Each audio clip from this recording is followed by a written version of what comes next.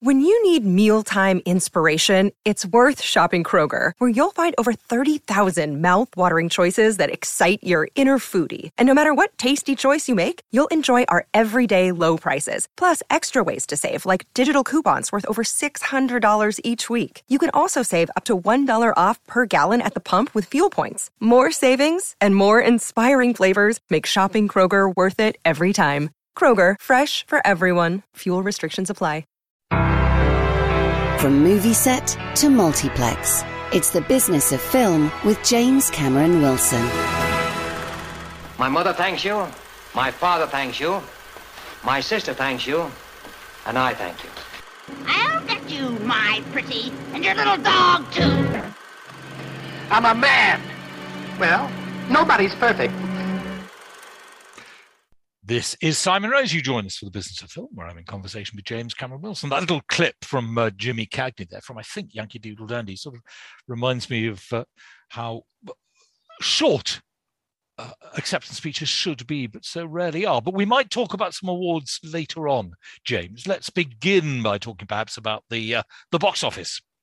Well, indeed, you may recall that last weekend it was a huge jump of 64.7%. due to one film, which is very, very long, called The Batman, which I found turgid, boring. I was fighting sleep in the third hour. It goes on for 2 hours and over 3/4. I know people who have liked it, but I've never been a huge fan of film noir, and this is the film noir version of Batman. And if you like film noir, maybe you will love it. I do like film noir, but I'm not quite sure that I would associate film noir necessarily with comic book characters. Well, I know that Matt Reeves, who directed it, is trying to move away from the comic book by humanizing the villains, and indeed Bruce Wayne, played by Robert Pattinson. But my feeling is, well, if you're trying so hard to do that, why don't you take something that's based on, real life? Yes. Well, thank goodness they haven't. Thank goodness they haven't yet said they're going to remake Double Indemnity, but it probably can't be long. Is that still number one, James? It is still number one. It made 7.4 million quid last weekend, which is down quite a whopping 45.3%. But it's still got a total of £26.5 million. And globally, it has amassed $463 million just in 10 days. So it's doing incredibly well. Inevitably, there will be a sequel. So we'll have Michael Keaton, Ben Affleck, and Robert Pattinson all playing Batman in different films. Oh, grief. So if you love Batman, you're in seventh heaven. Anyway, I shall go back and watch the movie version of the old Adam West TV show, which I that's much going enjoy. back a bit. Yeah, but the actual film is hilarious. I had such fond memories. I used to stay, when I visited Los Angeles, I used to stay with Alan Napier, who played Alfred. Oh, yes. Opposite Adam West. Yes. He was a very entertaining gentleman. Oh, how wonderful. Anyway, number two, we have Uncharted, which was at number two, down 21% in its fifth weekend with a total of £21.8 million. At number three, this is a one-off. This is BTS Permission to Dance on Stage, which was a live viewing from Seoul in South Korea. Now, BTS is the leading boy band in the world. They are South Korean, and they do come up periodically, rather like Andreas Rio. Yes. And they're incredibly popular. Yes. And they made, just from this one performance, a few pence shy of £900,000, which is, I think, their biggest yet. At number four, we've got Sing 2, which was at number three, down 21%. So these films aren't dropping. If you remember last weekend, it was like a bloodbath. All the films had just plummeted percentage-wise from the previous weekend. But here they're now holding their own. And Sing 2 is only down 21%, with a total of 31.3 million. So it's eclipsed the original cartoon, which I loved and you loved less. At number five, we've got The Duke, which I loved and you loved less. down 27% for a total of 3.9 million. A friend of mine was desperate to see it, and his local, it was completely booked up for the entire week, and he couldn't get a seat. Well, I'm rather glad. So, yeah, we've got Jim Broadbent and Robert Pattinson. Yeah. The whole spectrum of British stardom. I'm surprised, though, that it's only number 5, if that is the case. Well, I know. But then, well, Sing 2 is just doing incredibly well. I mean, it is very skewed towards the younger viewers, which is why I think it's baffling that a film like Turning Red hasn't been allowed a cinema release, which we'll be talking about later, and has been premiered directly on Disney+. Yes. And again, I think the reason that Dog, which is at number 6, hasn't moved, in fact, it's gone up 1% for a total of £3 million. I think they're pushing that as a child-friendly film, although I beg to differ. At number 7, we've got Death on the Nile, which was at number 5, down 19%. And the big surprise, for me anyway, it's only gone down 5%. At number 8 is Spider-Man No Way Home, with £96 million, closing in on No Time to Die. It's now got 700,000 to go to become the 3rd highest grossing film of all time in the UK. Wow. And yet, I did actually look at some times of this, see if I go with my son at the weekend, and it's not on many performances at my local multiplex. You've got to go at slightly odd times to catch it. It's most days only 1 or 2 performances a day, and not in the evening. I found that with my local multiplex, because I do know a few younger people who are quite keen to see it because they've heard such good things about it, and they're finding it hard to see. But where it is still drawing them in. At number 9, we've got Radhi Shyam, which is a Telugu romantic drama set in the 1970s in Europe. Telugu, I don't know if that's the right pronunciation, being one of the 447 native languages in India. Usually, these films that get into the top 10 over here are in Hindi, yes, which of course is the national language in India. But they do have 447 native languages and over 2,000 different tongues, including dialects and English, of course. So it's quite unusual for a Telugu film to get into the top 10 and to be such a huge hit. But anyway, that's quite interesting. At number 10, we've got Belfast, down 20% with a total of 14.8 million, making it, sit tight, the highest grossing black and white film of the century. Really? And in fact, black and white films don't actually do that well at the box office, but I suppose the reigning one of all in terms of gross would still be Schindler's List, but that was last century. Yes, it was. Roma, presumably. Oh, well, it hardly showed in cinemas. Well, no, it went straight to Netflix. There have been a lot of black and white films recently, like Come On, and Passing. Yeah, indeed. At number 11, we have Clifford the Big Red Dog. And I mention this because it's gone up 24%. Good grief. For a total of £9.9 million. And while we're in the red colour, we have a new film at number 12 called Red Rocket, which opened at 168 cinemas with a per-screen average of £445. Red Rocket is the latest film from Sean Baker, he who directed Tangerine and The Florida Project, and something of a critic's darling. His new film, his 9th, has attracted even more critical acclaim, and his leading actor, Simon Rex, was voted Best Actor by the Los Angeles Film Critics Circle and by the Independent Spirits Awards body, which I find totally baffling. A former adult actor, Simon Rex, appropriately here plays an adult actor, Mikey Davis, whose more recent performances on screen have somewhat slackened off, so to speak. And so he stumbles into early middle age and returns to the Texas backwater of his earlier life to try and make amends to all those he slighted. At first sight, he seems an agreeable enough sort of chap, polite, good-looking, eager to please, and one wonders why he would leave Los Angeles behind for this hellhole.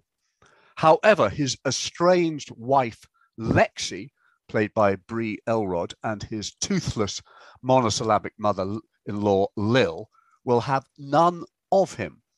I honestly felt sorry for the guy. He was obviously doing his best, but soon it became apparent that he is all surface.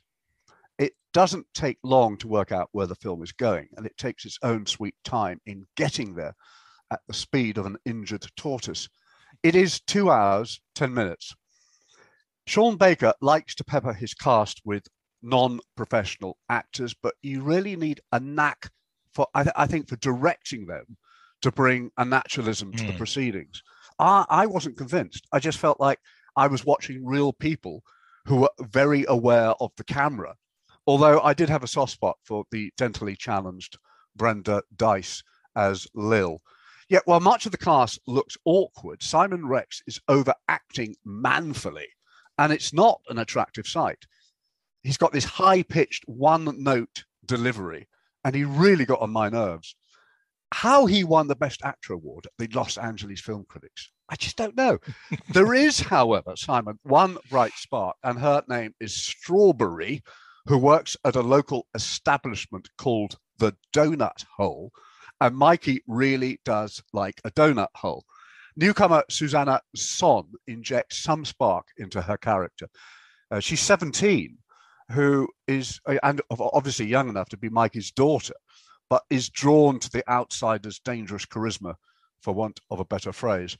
Sean Baker shot much of the action on the hoof with barely any rehearsal time. And there is, I suppose, this underbelly sort of charm to it, which recalls the oeuvre of Harmony Korine, if you are drawn to that kind of cinema, set in a place called Texas City. What's that place? I don't know are you familiar with Harmony Korine? Yes, I did. I'm trying to remember what the films were. For a while, I mean, there were several of them, but I hated all of them. Well, me too. Oh, we're in agreement. Excellent, James. Let us take a brief breather. Sharing ideas about money. This is Share Radio.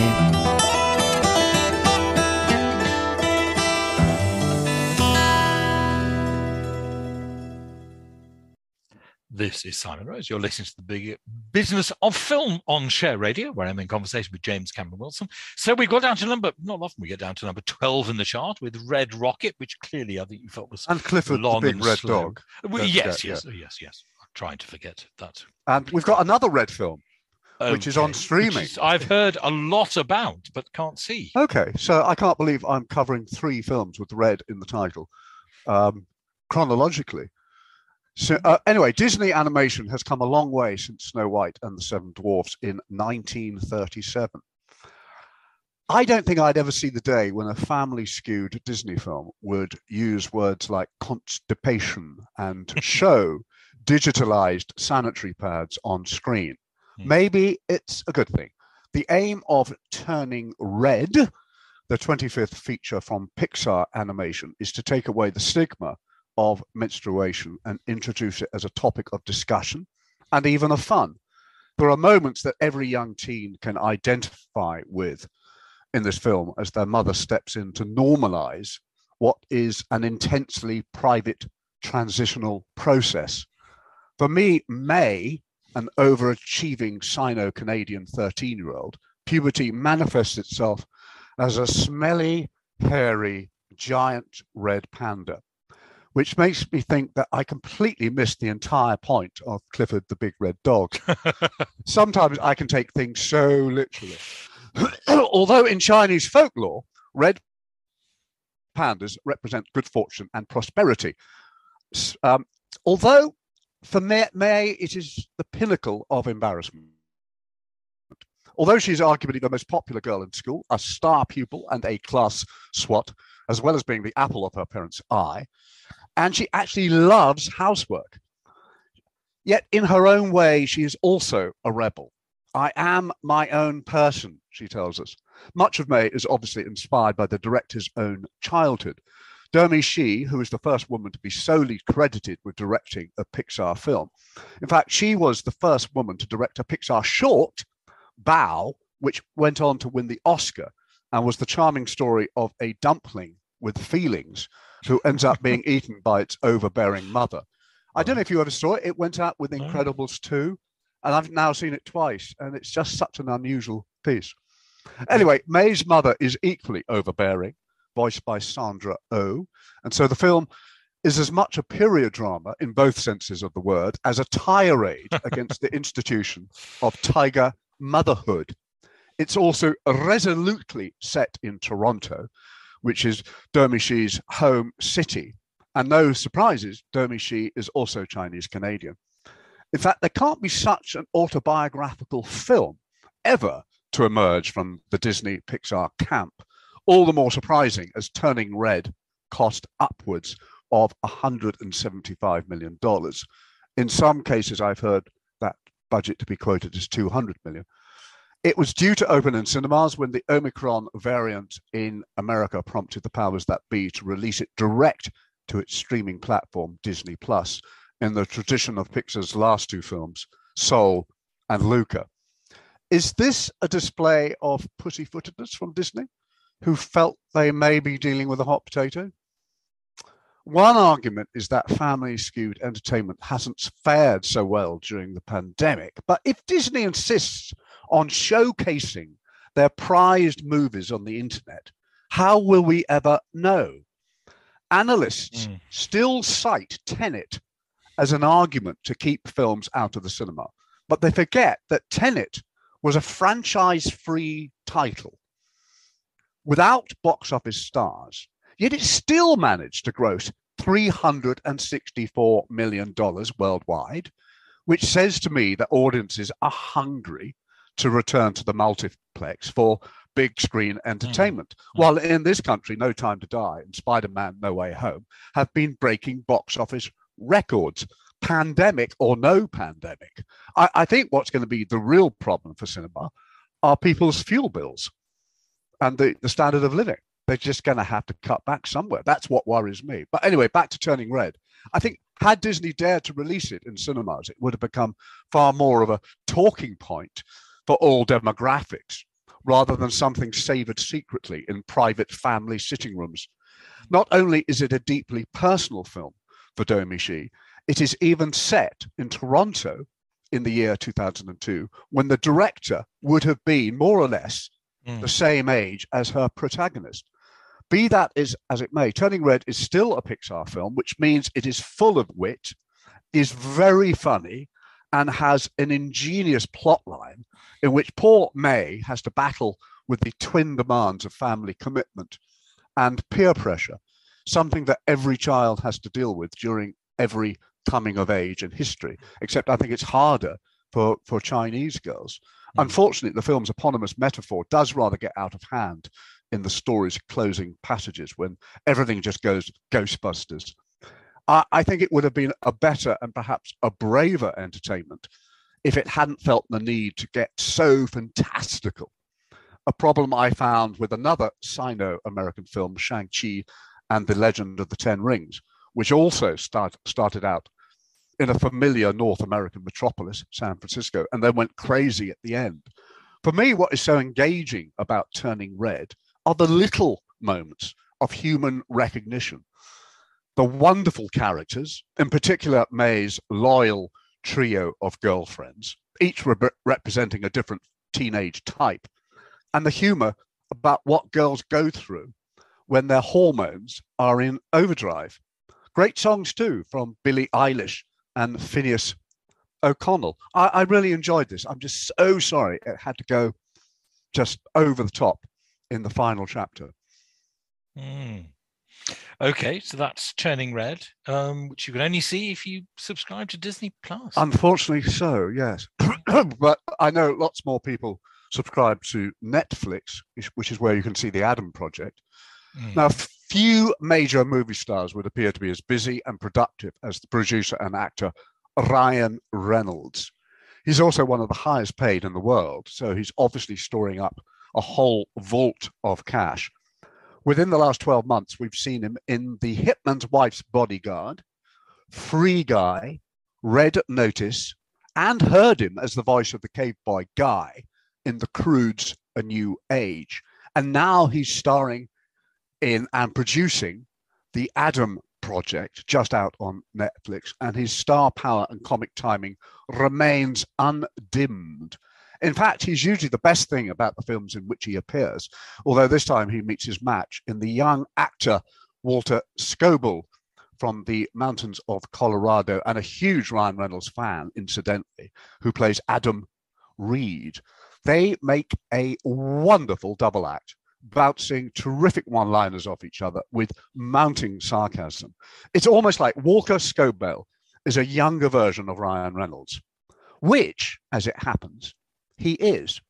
The young Walker Scoble plays the titular Adam, who is the prototype of these sorts of films. The young Walker, he's picked on at school. He is extremely small for his age. He is 12 years old, and he is asthmatic. Of course, he's also very smart and has a sharp wit that would make Ryan Reynolds think twice. Adam also lost his father over a year ago, and so lives alone with his mother, Ellie, played by Jennifer Garner. And they are both dealing with their grief in different ways.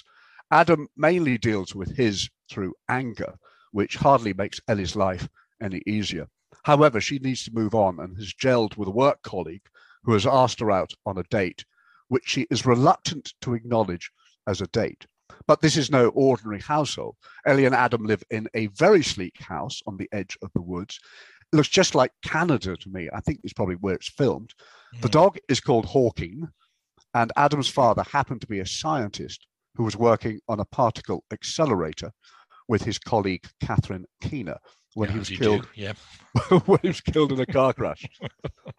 Now, when Ellie is out on her date, which isn't a date, Adam hears a noise outside the house and discovers a strange man in his father's garage.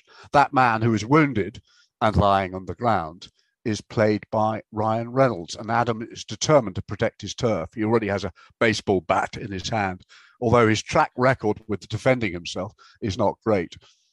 The following scene between the boy and man is priceless, as the stranger is in no mood to be cross-examined by this nervous squirt of a child. I'm not going to tell you the story. You know, I try not to do that, but it comes as no surprise. But this is a time-traveling film, and that Ryan Reynolds meets his younger self, and they are just terrific. It sounds quite a familiar idea from sort of sci-fi movies. I mean, is it worth watching? Obviously, your relationship between the two, you say, is good. Is it an enjoyable movie overall? Yeah, because it knows where it's coming from, and we know. I mean, the younger Adam has seen Back to the Future and has a lot of questions. Right. My God, we've watched too many movies, says the older Reynolds. Oh, okay. It is very, very funny. It is very self-knowing. It's directed by Sean Levy, who previously directed Reynolds in Free Guy, and is actually set up to helm the third Deadpool film, also with Reynolds. And it helps that he knows the genre he's working in, and he's got great performances out of his two Adams. And he certainly knows how to direct children. Obviously, he did Stranger Things. It's on Outflix now. I loved the first hour, and I thought it was almost a perfect movie. And then, of course, it goes all CGI and too much kicking and combat and fighting at the end. But so you'd sold me on it, and then I think, I don't mind the first quarter of an hour being duff, but I don't want the last quarter of an hour, half an hour being duff. But it's a jolly good movie. It's not a great movie. I'm thoroughly glad. Sadly, we are out of time, so we haven't really got time to talk about BAFTAs unless you can do so in about one sentence. Well, I think it was a very diverse BAFTAs. I think it was great to see Jane Campion win Best Director for The Power of the Dog. She's the third female winner of the Best Director award, and of course, she will be at the Oscars as well, following Catherine Bigelow and Chloe Zhao. I thought Rebel Wilson was between you and me, a much better host than Joanna Lumley, and she got a lot of laughs. And it was just great to see a huge auditorium packed with laughing movie stars. Yes. Well, let us see if it's a precursor for the Oscars. James, thank you very much indeed. My thanks to James Cameron Wilson. We'll be back with more of The Business of Film at the same time next week. Well, a boy's best friend is his mother. Easy, miss. I've got you. You've got me? Who's got you? I am not an animal! Where the devil are my slippers?